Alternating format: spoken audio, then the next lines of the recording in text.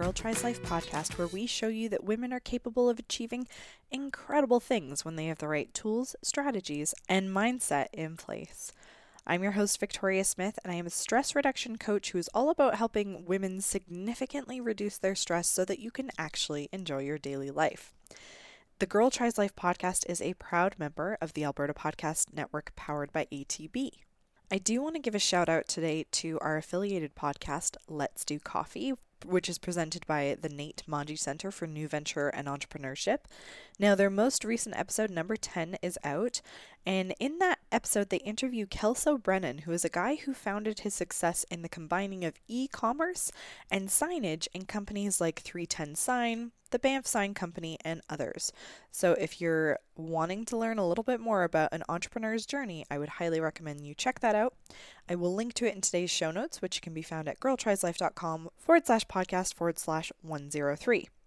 Now, the Alberta Podcast Network has so many different podcasts that you can partake in. I usually like to share some of my favorites. So just giving you a heads up that Repodcasting, Lucia is actually in the same category as me for the Best of Calgary nominations for Best Podcast category. I still don't know, guys. Thank you. First of all, thank you everyone who voted. I won't know the results until May, which seems a very far way away. Anyways, Lucia from Repodcasting is also in the category. And they have their newest episode out where they recast Manchester by Sea. So goodbye, Casey Affleck. They are recasting him. It's really funny. I highly recommend that you check it out. Now, today on the podcast, I want to talk about loving your body, just as it is. Now, my body has been all kinds of shapes and sizes. I traveled the world when I was deemed to be obese, and I have been insecure at my smallest size, counting every calorie. Neither of those scenarios are perfect, but what I strive for myself and for you, is to love your body as it is. So many women that I know are waiting to accept their body until they are a certain size, they weigh a certain amount, or they can fit into a certain item of clothing. So if we digest that concept for a second, we are telling ourselves that we can only love our bodies and ourselves at an uncertain time in the future, that we're not good enough as we are. So let's imagine for a second, just imagine, close your eyes, that you loved your body exactly as it is right now. I know it sounds like a foreign concept, but just try. So how would your life be different? Would you act differently? Dress differently? Show up differently? How would you feel about yourself? Now here's the magic lesson. You can have that now. Let's be real, it's a hard road and you'll have big ups and downs.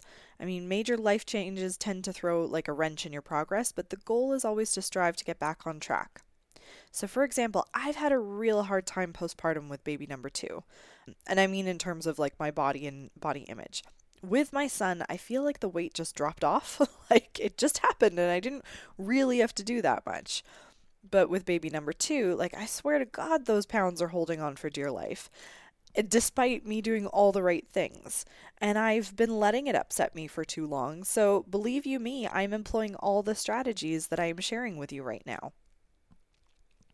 So part of the inspiration for this particular post has come from reading Jess Baker's book, Things No One Will Tell Fat Girls. It is amazing. I highly recommend you go get it.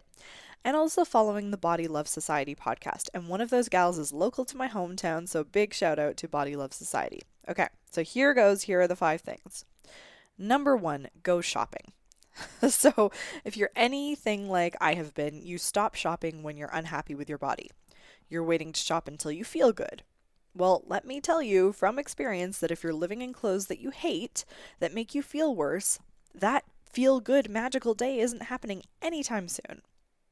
After I gave birth to my daughter and it was clear things were not moving as fast as I'd like, instead of living in sweats and maternity tops, I went shopping. I decided that the number on my clothing didn't matter. What mattered was how I felt. And you know what? Not only did I feel good, but other people noticed as well. I get so many compliments on the clothes that I bought because they fit properly. I feel confident in them and I'm actually embracing color instead of hiding in black. And I know what you're saying. Maybe you don't have the budget for this. Dude, I went to Old Navy. Like I didn't spend a ton of money. So if you're waiting to shop, don't. Go now.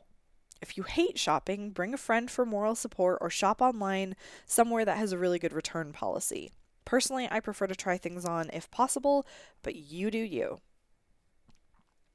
Number 2, take some selfies.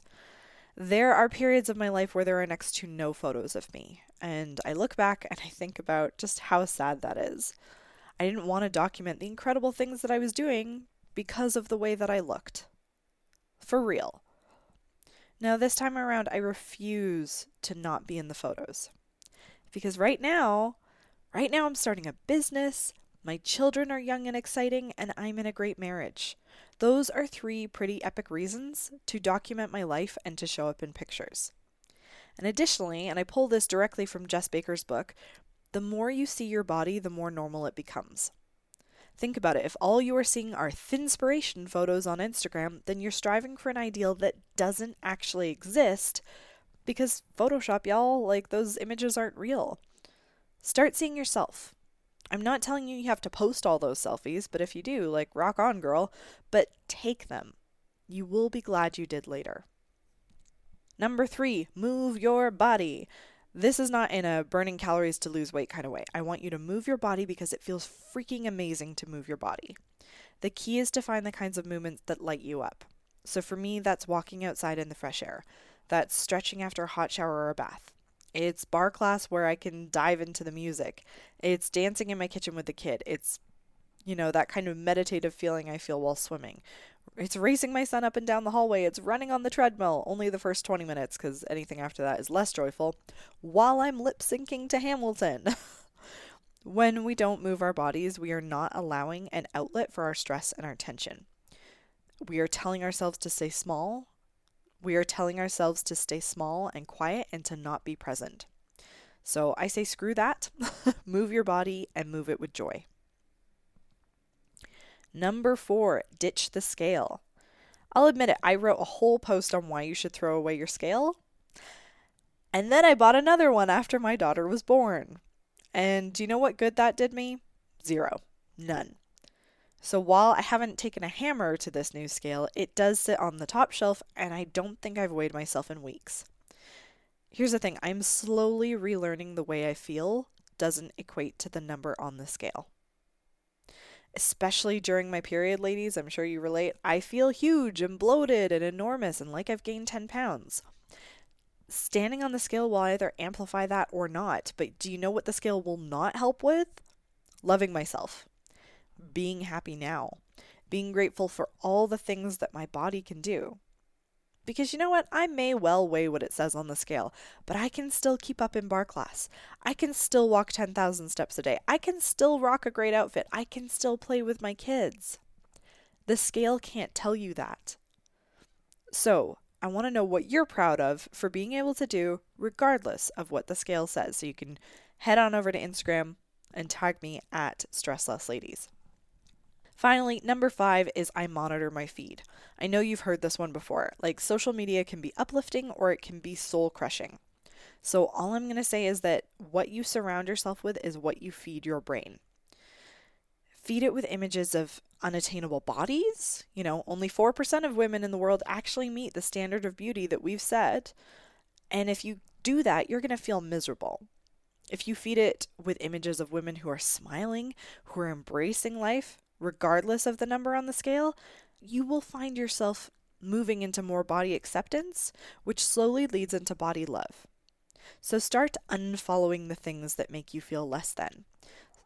Start following things that uplift and inspire. Now, to make it really tangible, here are some of my favorite accounts that fill my feed. If you want the exact spellings, go to my show notes at girltrieslife.com/podcast/103. So, at Body Posy Panda, at Scarred Not Scared, at Sitting_Pretty, at The Militant Baker, at Travel Fearlessly, at Curvy Killy Crew, at Whitney Waythor, at Glitter and Lasers, at The Body Love Society, at Bryony Gordon. Now, there are a ton of other accounts out there, obviously, but these are my personal favorite and they fill my feed. So when I'm feeling down about myself, these are the strategies that I employ to get back to body loving.